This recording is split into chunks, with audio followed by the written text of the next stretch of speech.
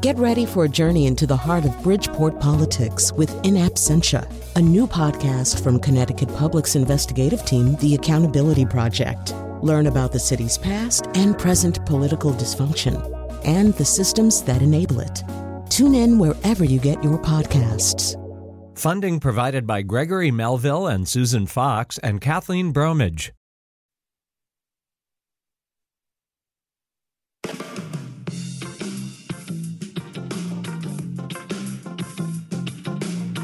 Every day when you're walking down the street, and everybody that you meet has an original point of view. And I say, hey, what a wonderful kind of day. If you can learn to work and play and get along with each other. This is Where We Live on Connecticut Public Radio. I'm Lucy Nalpathanchel. Did you grow up watching Arthur on PBS, or do your kids watch today? The beloved children's series ends next year after 25 years on air and online. Coming up, we talk about the impact of children's programming, and we hear from one of the voice actors who played D.W., Arthur's sister. First, we're taking a break from the news to talk about entertainment, specifically what shows we should check out this fall. Who better to ask than Eric Deggans, NPR's TV critic. Eric is joining us now on Zoom. Eric, welcome back to the show. Hey, thanks for having me. It's always a pleasure and so fun to hear from you when you're on. And our listeners can join too. Is there a show that you're looking forward to watching this fall, or one that's binge-worthy? 888-720-9677. That's 888-720-WNPR. You can share a comment on our Facebook page and find us on Twitter at Where We Live. When I was growing up, Eric, it was a big deal to see in the fall what the big three networks were going to premiere, but now we have so many more choices out there. You're dating yourself with that big three networks. I know, right? I noticed you were silent, Eric. Yes, youngsters. There was a time when there were only about 4 networks and then a few UHF stations that we could watch. But yeah, we're in a point now where all of the major media companies are aligning themselves to feed material to their streaming services because that's what the industry is interested in now.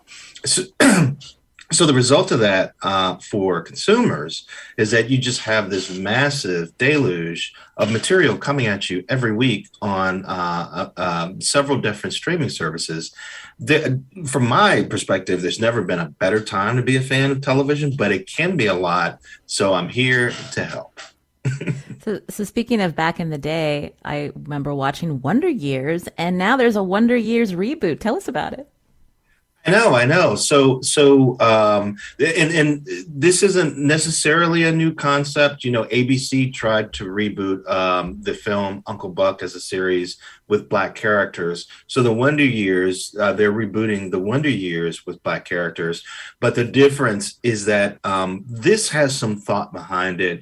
And I think it's a very well done. I've only seen the pilot, but I think it's a very well done idea, which is to say that the original Wonder Years with Fred Savage was kind of the story of baby boomers in their youth, right? Looking back and seeing all the things, all the formative things that made sort of that generation what it is. And now we have a chance to tell a story that's similar, but tell it about a Black family in 1968 in Alabama. So the lead character is 12 years old in 1968 in Alabama. The voice that we hear that narrates everything is Don Cheadle, who's an amazing actor. He's really good at, he's very funny, but he can get serious when he needs to. And he's authoritative enough and recognizable enough that you pay attention when he's talking. And Dule Hill, who folks may remember from The West Wing and Psych, plays the character's dad, who's a music professor and a musician who just happens to have an R&B hit at the time that the series starts. And I really enjoy watching this because you get a look at what it's like to grow up Black You get a look at what Black culture is like in an upwardly mobile Black family at that time. I know that's a pivotal year. So I'm sure they're going to talk about the assassination of Martin Luther King Jr.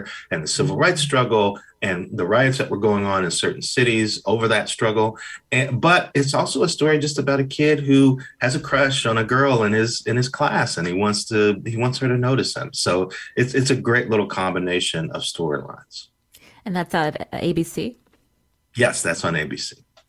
Now, speaking of the streaming services, on Hulu, Dopesick, which sounds really timely. I remember talking to the journalist Beth Macy when her book came out of the same name, Dopesick. Can you tell us about this series? So Dopesick is another really interesting. It's another really interesting series that does a couple things at once. On the surface, what it's doing is it's outlining how the opioid crisis came to overtake America, and particularly how it came to cripple working class, mostly white communities in rural or undeveloped areas. So Michael Keaton is brilliant as this doctor who's working in a small mining town. He loves his job. He loves the people that he's taking care of, but he's kind of pushed and convinced into prescribing OxyContin for less major injuries. There was a time when opioids were only used to treat people who were kind of at the end of life or had really severe medical conditions. But the trick about OxyContin was that the company that made it told doctors that it wasn't addictive and encouraged them to prescribe it for less severe injuries, back pain, back injuries, things like that. So Michael Keaton plays this doctor who cares so much about his patients, and he's sort of pushed into prescribing this drug to them. Of course, it works for a while, but then people get addicted.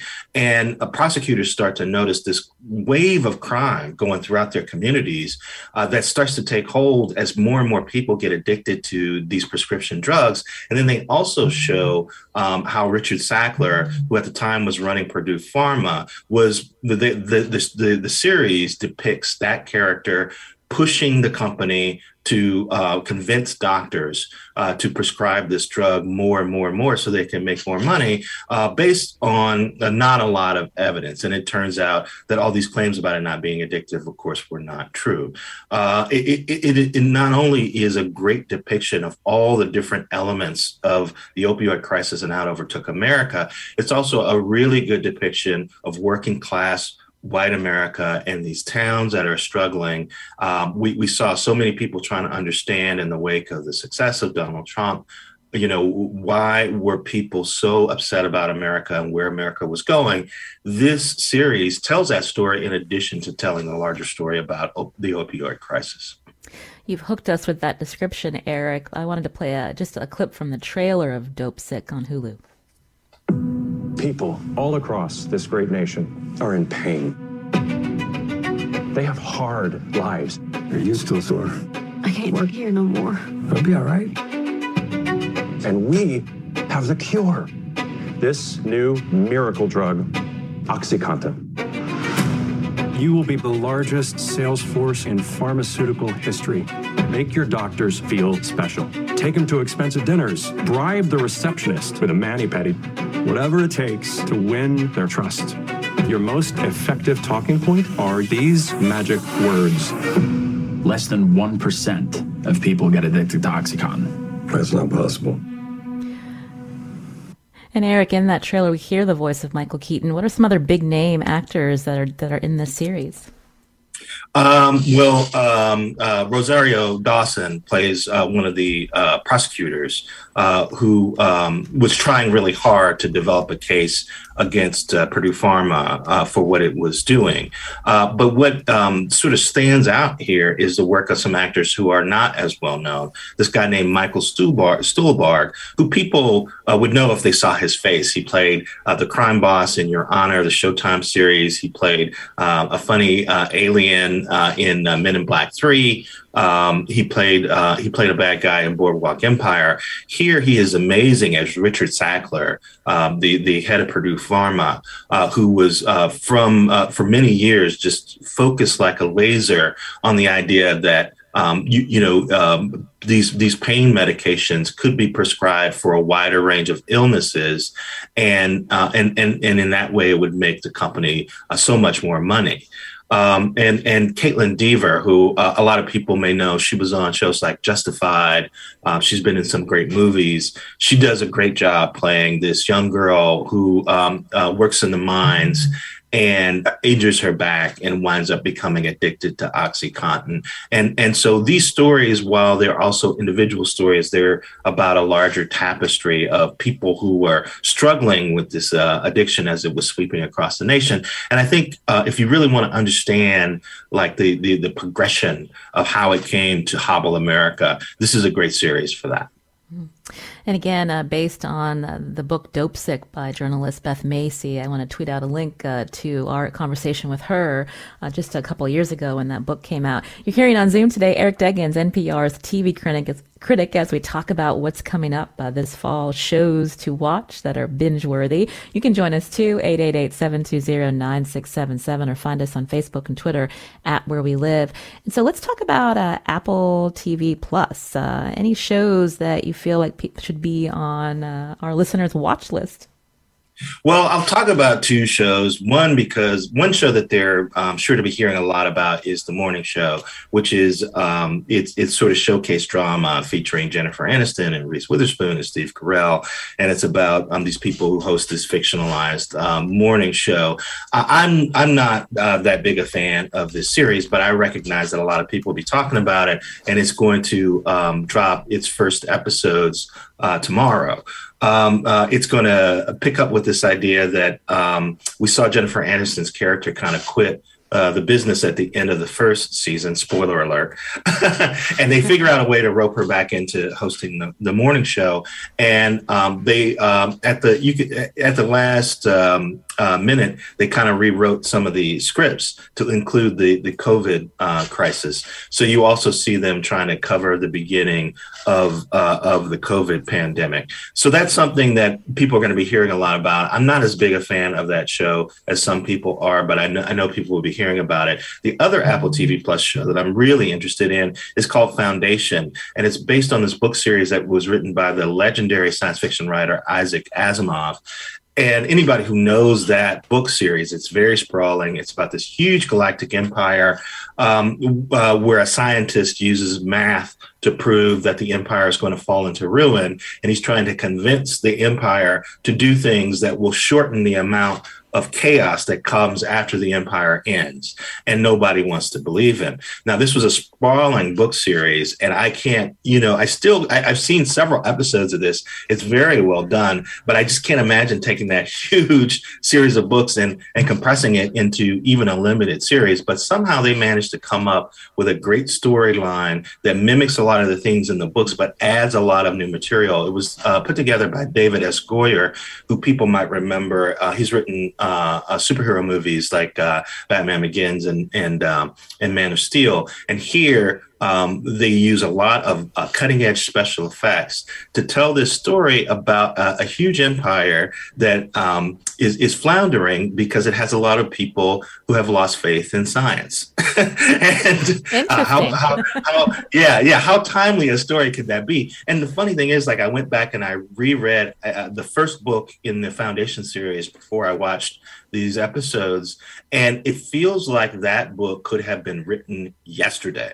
in terms of talking about anti-science, talking about the ways in which people lose faith in science and how that can be a critical problem for society if they lose sight of the scientific method and the ways in which science can enrich our lives. So I think this is a great story. And if you like a science fiction yarn, you'll probably enjoy it too. But it is very complicated. So spend some time watching very closely. I wanted to ask you about the return of American Crime Story Impeachment. Here's a clip. I'm kind of in something. And yet you feel lonely? Yes, affirmative. Well, that's no good. Tell me about him. It's just he's unavailable. Someone long distance. Someone from work. Someone important.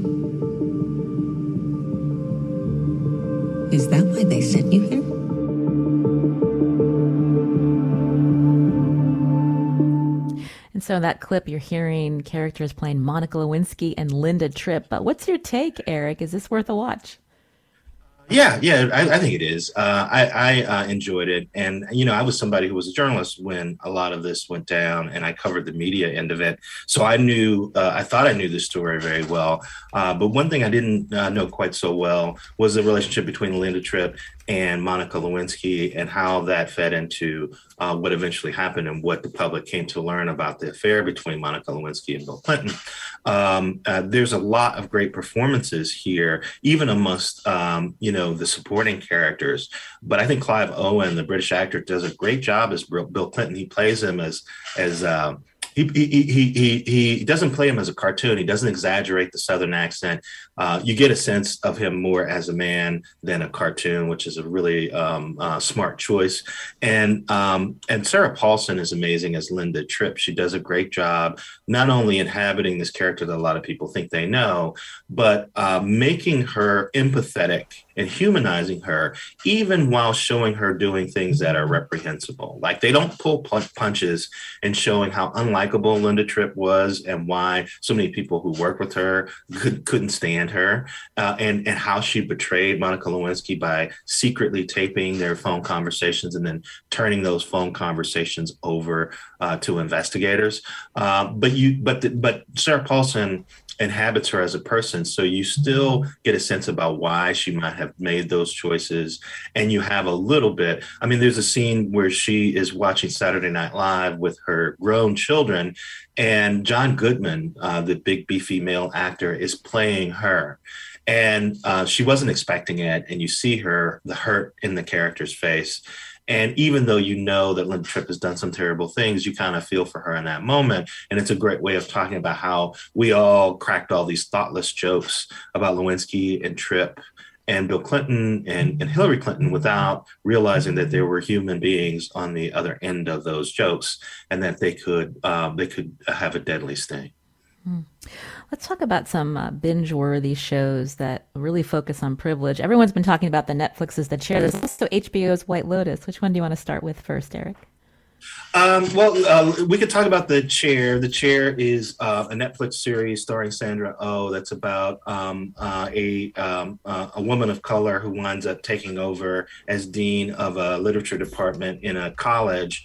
And she winds up having to manage all these old, out-of-touch professors who are offering these courses that the kids aren't that interested in. And she also has a male professor under her who's working under her, who she also has romantic feelings for. He's floundering after his wife died. And he's also not living up to his potential as a teacher. And, as somebody who teaches myself, I teach as an adjunct at Duke University, like, so much of what they depict about academia is so on point. So I really enjoyed that. Now, The White Lotus was sort of I think it was the streaming series of the summer. A lot of people talked about it. It's about all these rich folks who go to a resort in Hawaii, and they have all of these experiences sort of rooted to the dysfunction that's connected to how they live and how they think about things. A lot of people liked it. I have to say, I am not one of those people. I really, I had a problem with the eventual message of the series. Again, spoiler alert, at the end of the series, these rich people are kind of exploring how dysfunctional how they feel their lives aren't working, or how dysfunctional their lives are, or problems in their lives. But in the end, they don't really change their behavior that much. And in the end, the people who pay the price for their problems are the people who don't have money and power who are around them. And for me, I felt like a lot of the wealthy characters were kind of cliches that I had seen before in other productions, but the working class people who were part of the stories were much more interesting, much more authentic, but we spent less time with them, and they all wound up kind of poorer for the experience of having interconnected with these wealthy people. I felt the ultimate message of the show was not something I wanted to encourage or wanted to spend 8 episodes with, but a lot of people liked it. So, check it out and decide for yourself. Most certainly. The great thing about today's media environment is that there's so many high quality shows, that, you can find things that resonate with you and they might not resonate with someone else. And even criticisms can give you a sense of how a show that you might like might be something that you'd want to check out. So certainly check it out. But I was not a big fan. I do think that one show that we should also mention that people are looking forward to is the third season of Succession on HBO. You talk about rich people. This is a show about a very dysfunctional family that runs a media company. And it's picking up right after a cliffhanger. Again, spoiler alert, one of the siblings, did something that might threaten the patriarch's control of the company, and the show is going to pick up right after that. And you have a sense that you're going to see this conflict between, one of the kids and the patriarch of the family. And I can't wait to see it pick up. This new season was delayed by COVID, but in October we're going to finally get to see the third season of Succession. Nice. And I know Eric Deggans, NPR's TV critic, NPR.org just published its fall TV preview. So we're going to make sure that we tweet out a link to that. So many more recommendations from you. Before we let you go, coming up, we're going to be talking about the children's television series Arthur ending after 25 years. What's your take? Is this something that your kids watched? This is definitely something that my kids watched. And, 3 of my 4 kids are completely grown and out of the house and even out of college. So that lets you know how long ago they watched it. One thing that I would say is that even though a show stops making new episodes, that doesn't mean that the show is going to disappear. I mean, people will still be able to see Arthur, and there's going to be 25 years of this show that people can see. It is unfortunate that they won't be making new episodes because one of the things that I liked about Arthur is that it occasionally talked about really contemporary subjects, lesbian parents, same-sex marriage. It helped kids process things that were happening in modern life in a very gentle and welcoming and really wholesome kind of way. And I think that's what you lose when you stop making new episodes, because they're not able to talk about the new things that we're encountering in life that kids may need to learn how to process. But in a sort of glass half full kind of attitude, we can at least celebrate the fact that we have so many seasons of this wonderful show that generations of children will find and be able to experience. They can start watching the first season, and by the time they get to the end, they'll have aged out of the show anyway. So at least we can say that. Eric Deggans again, NPR's TV critic. So fun to hear from you, Eric. Thank you. Thank you. This is Where We Live on Connecticut Public Radio. I'm Lucy Nalpathanchel. Up next, we talk about the wonderful kind of days in the world of the very popular aardvark, Arthur. The animated children's series on PBS will end next year after 25 years. Did you watch Arthur growing up? Do your kids watch it today? You can join us, 888-720-9677. That's 888-720-9677, or find us on Facebook and Twitter at Where We Live.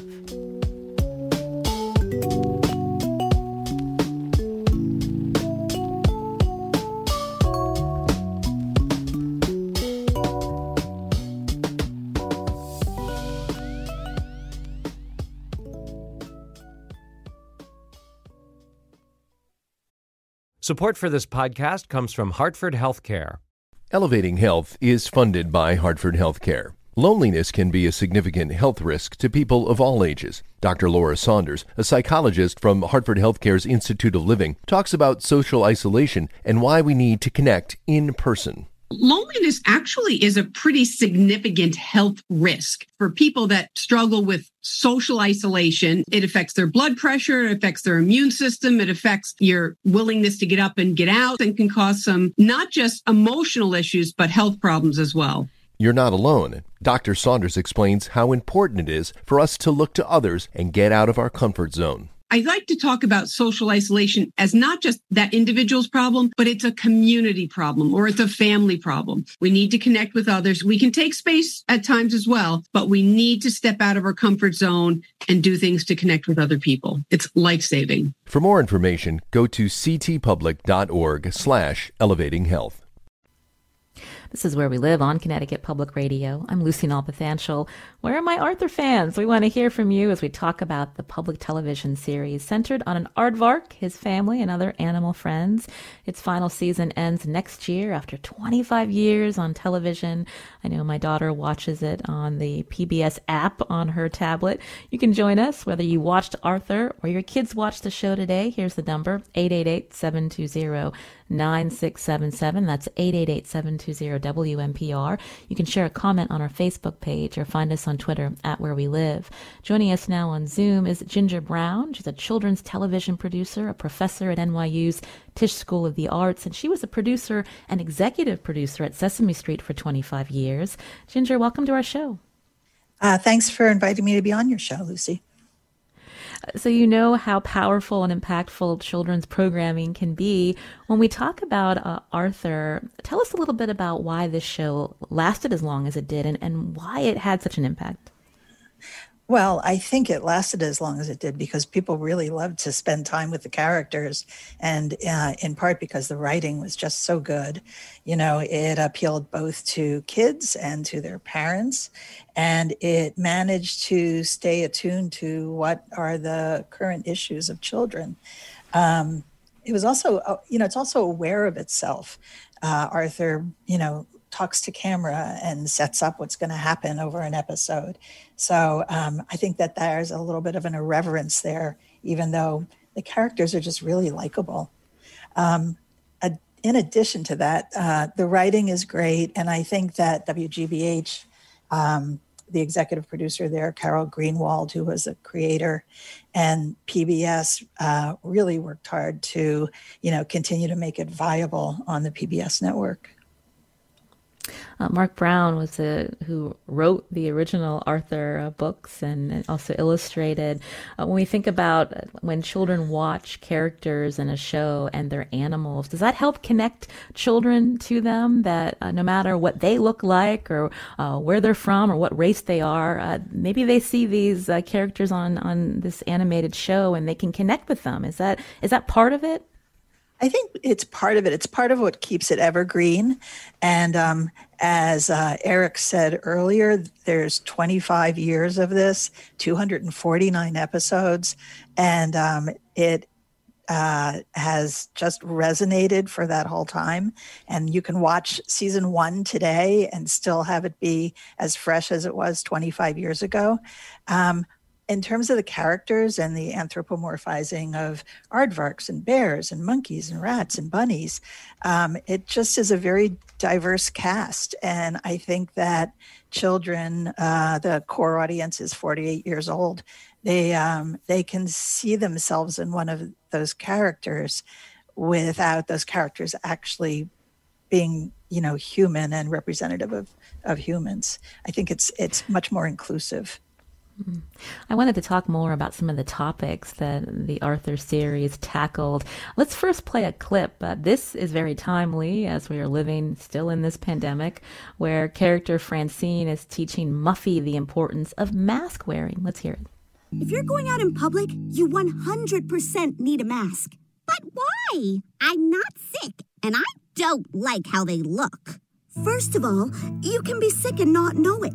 You can have the virus and feel totally fine. Second, without a mask, you could spread it to someone who will get really sick, like Buster, who has asthma, or Mrs. McGrady, who had cancer, or your grandparents, or someone you don't even know. But shouldn't they wear the masks? Of course, but it doesn't help if you're sick and you don't wear one. The only way to keep everyone safe is to wear a mask. But they make my nose sweaty. If we all do our part, we can get rid of this virus. And they fog up my sunglasses. Just think of all the people who look up to you. Your fans. You're right. I am such a role model. Daddy, I'm going to need a mask before we go out. Could you possibly locate some sort of... I took the liberty of having some made. Hand-dyed and embroidered. Only the finest for you, Muffin. Ooh, Trey chic. Ginger, it sounds like this is a watch episode for some adults, right? Yeah, it's fantastic. I love the way that the writers took her from being resistant to being a mentor and a model. That's so empowering for kids. Let's talk more about some of the topics that Arthur has taken on over the years, some other controversial topics at times, too. Yeah. So, Arthur took on day-to-day and continues to take on day-to-day children's concerns like first day of school and bullying and nosebleeds. But over the years, they've also tackled diabetes and dyslexia, cancer and autism, and they've managed to do it in a really smart and appealing way. And it's interesting that what we heard earlier from Eric too, and this idea that like it speaks to children, but it's also something that adults are sitting there watching as well, and it can start a conversation at home, Ginger.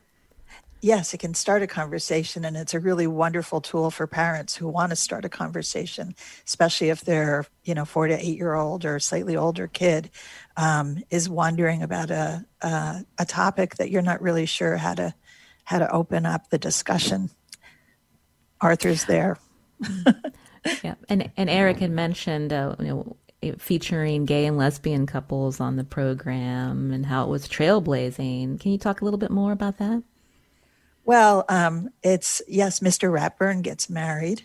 One thing that I do want to bring up at this point is a lot of Arthur is problem solving, and when Mr. Ratburn marries his partner, of course they get it all wrong until the very end, and then it's not a big deal. I think it's really wonderful, and kudos to GBH and PBS for broaching some of these subjects that may or may not be easy for families, but are important for kids to hear and to see and to parse. I mentioned that you were an executive producer and producer at Sesame Street for more than 25 years. And so when you're talking about, issues that can be difficult, and maybe not everyone agrees with that being presented on a children's program, what kind of conversations are happening behind the scenes? And how do shows like Arthur confront those critiques, and because we know even with mask wearing, how divisive that has become in our country. Well, I can tell you have to stay true to your brand, and you have to know that kids are sponges, and if you can give them the right information, then they're going to learn, and they're much less judgmental than we adults are, and have less of an opinion about some simple things like mask wearing. And so I think that is what Arthur's done, and that's always what Sesame Street has done. And if it's the right information, then you can really stand behind it. Certainly, I don't know if Arthur had as much pushback as Sesame has for some of the things that it has modeled. In South Africa, there's an HIV positive Muppet, and that caused a big stir in the United States for some reason. But Arthur does have one banned episode that was about Vermont. It was actually, it's not Arthur, it's Postcards from Buster, about Vermont and a same-sex couple. And if you look at it, you have to wonder why, but it just, I guess, struck the critics the wrong way. You're hearing Ginger Brown here on Where We Live. She's on Zoom with us, a children's television producer, professor at NYU's Tisch School of the Arts. Again, she was a producer and executive producer at Sesame Street for 25 years. We're talking with her as we focus on Arthur, which was, I think, now the longest running animated series on television, ending next year after 25 years. You can join us if you've watched Arthur. Is there an episode that stood out to you when you were a child, or even one that you watch with your kids today? The number 888-720-9677. You can find us on Facebook and Twitter at Where We Live. We're going to take a short break, and when we come back, Ginger will stay with us, and we're going to hear from a Canadian voice actor who was one of the voices of DW, Arthur's sister. Back after a short break.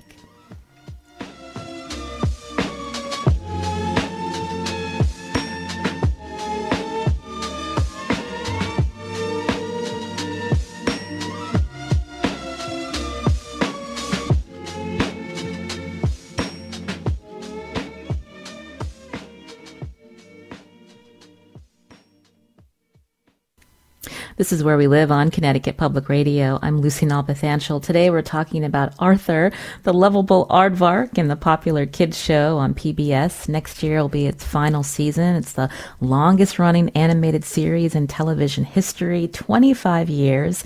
With us on Zoom, Ginger Brown, a children's television producer and professor at NYU, and she worked on Sesame Street for many years. And joining us now is a voice that was part of the Arthur series, Jason Schwimmer, podcast host of Finding DW, and he was a voice of DW on Arthur from 2002 to 2006. For people who haven't watched the show, DW is Arthur's little sister.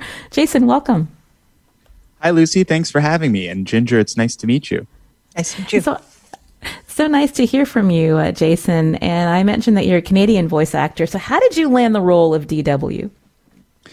I was just in the right place at the right time. My mom has a long commute to work and heard an open casting call to try to find talent to be voices on Arthur. And she thought to herself, well, I have a exuberant, loud child who might be interested in this sort of thing.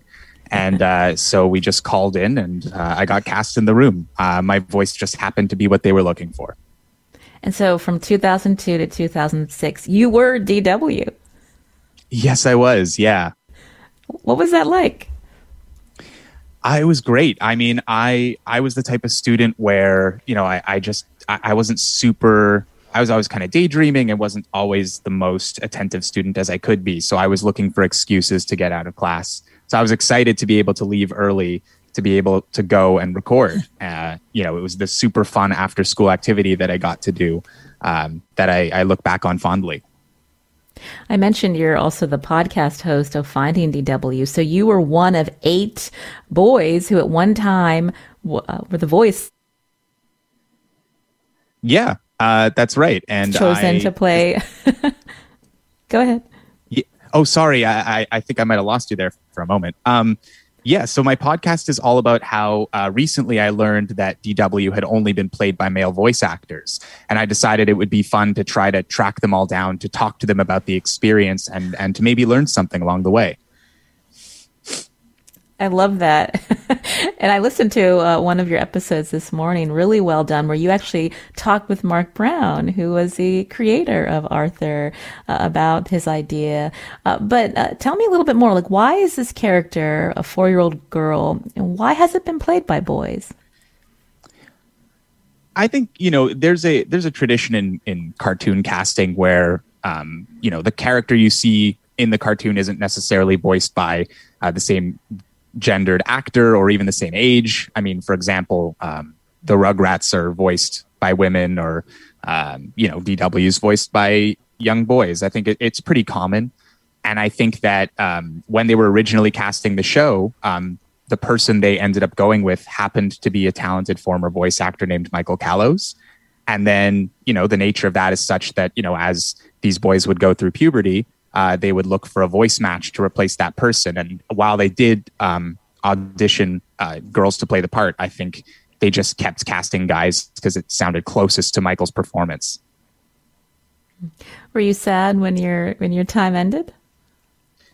Yes and no. I think at the time I'd received so much attention that it was actually quite overwhelming. It was sort of difficult for me to find interests outside of acting and sort of engage with people on a regular level, because as you can imagine, the show was so popular when I got on the show in season 7.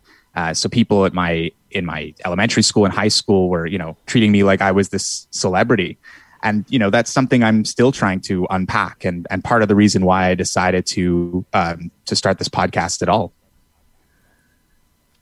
Again, we're hearing Jason Schwimmer, podcast host of Finding DW. He was the voice of DW, Arthur's little sister, from 2002 to 2006. You can join us as we talk about the legacy of this animated series on PBS, 888-720-9677, or find us on Facebook and Twitter at Where We Live.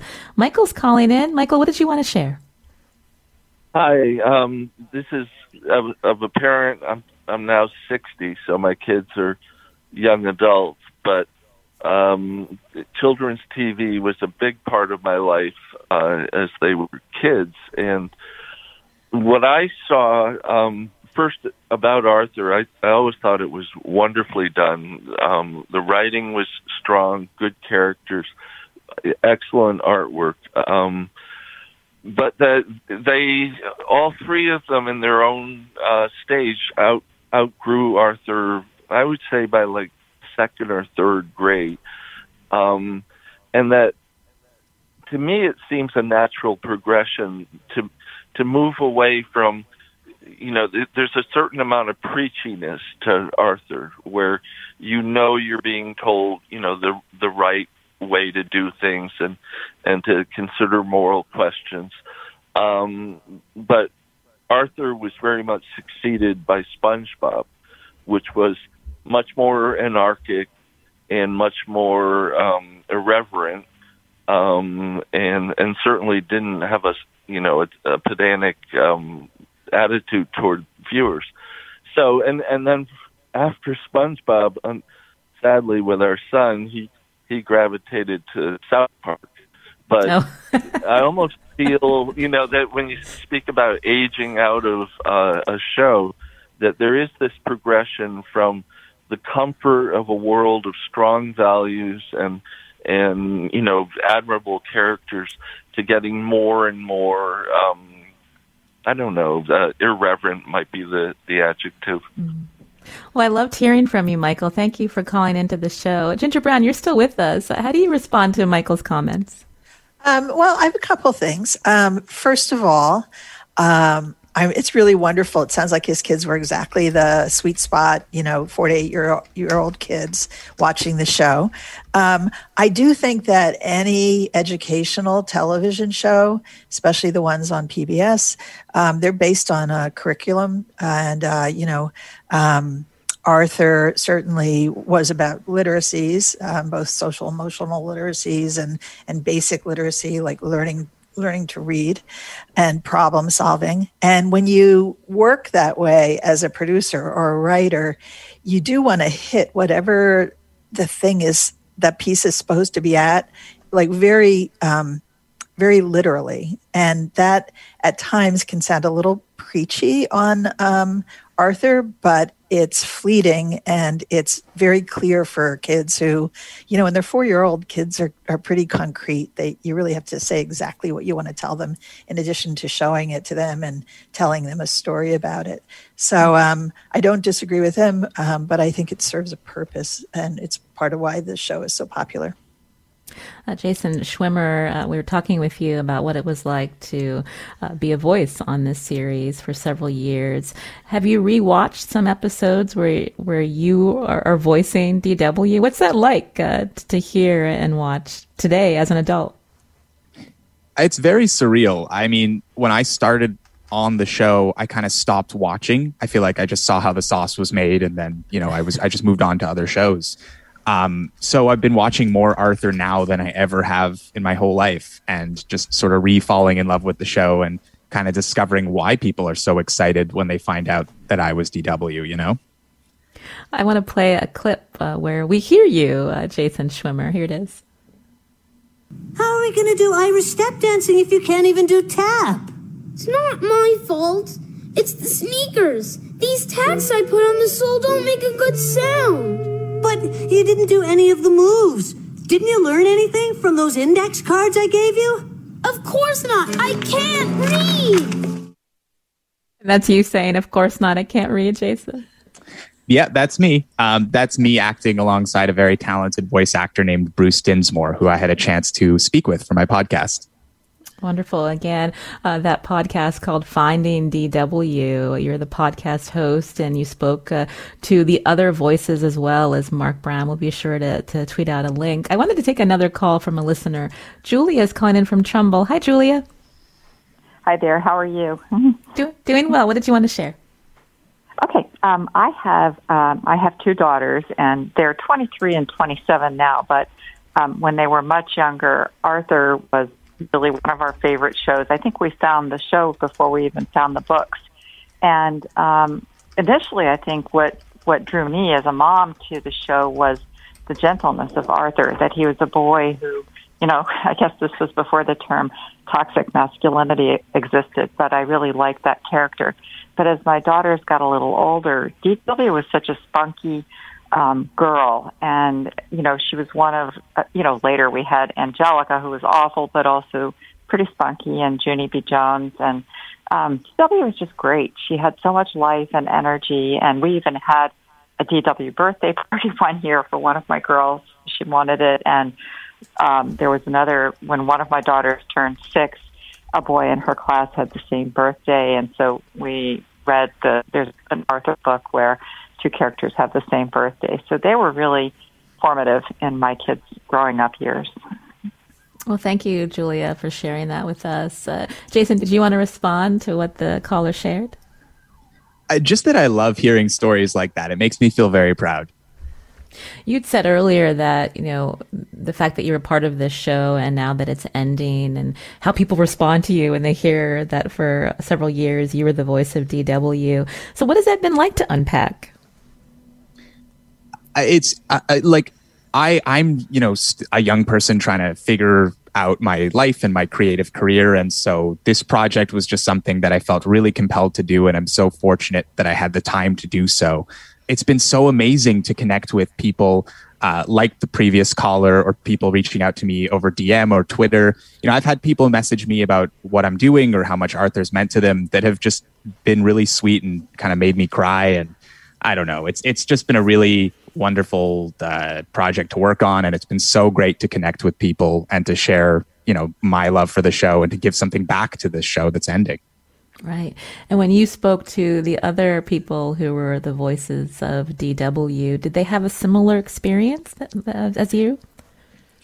Yeah. I mean, what I learned was that, we all had this big thing happen to us when we were kids, but we all kind of reacted to it differently. And, from the first former voice of DW who went on to now work as a life coach to one who works in the auto industry, to some of us who went on to be actors. I mean, it's really fascinating to see sort of how we all reacted to this shared experience.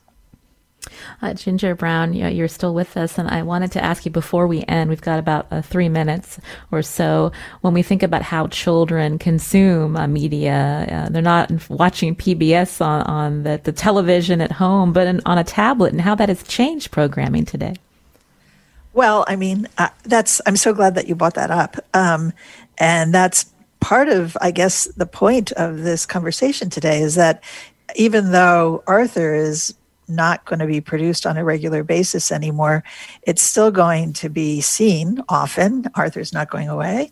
And it will, I'm sure, be part of WGBH's on-demand and digital-first content.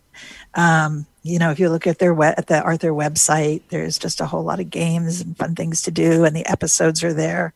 And it makes this wonderful show, available to kids of all ages on phones and on tablets and at home and probably streaming. I know there's, the YouTube Children's Channel is building some Arthur content into it. So, kids access screens everywhere, and I have a feeling that Arthur will continue to be really popular. And that's a good thing to hear. And I also love the fact, Ginger, that schools are able to access these episodes, online and use them using learning modules. I know Sesame Street's very big on that. Yes. There's a lot of outreach that happens with these early learning children's television shows, both animated and live action and Muppet based. And it's a wonderful way to support both schools and for some of us who have had kids at home for the last year and a half, to be able to provide them with content that you can also have some kind of support to reinforce what the lessons are as a parent or a teacher.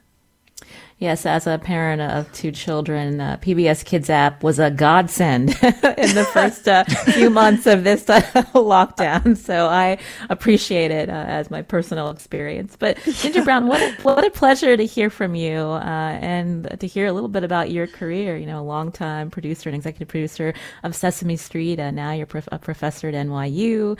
And it's good to hear your perspective, Ginger. Thank you for coming on today. It's been a pleasure. Thank you for inviting me. And Jason Schwimmer was here, the voice of DW, Arthur's little sister from 2002 to 2006. He's got a great podcast, host of Finding DW, where he talks to other people who played DW through the years.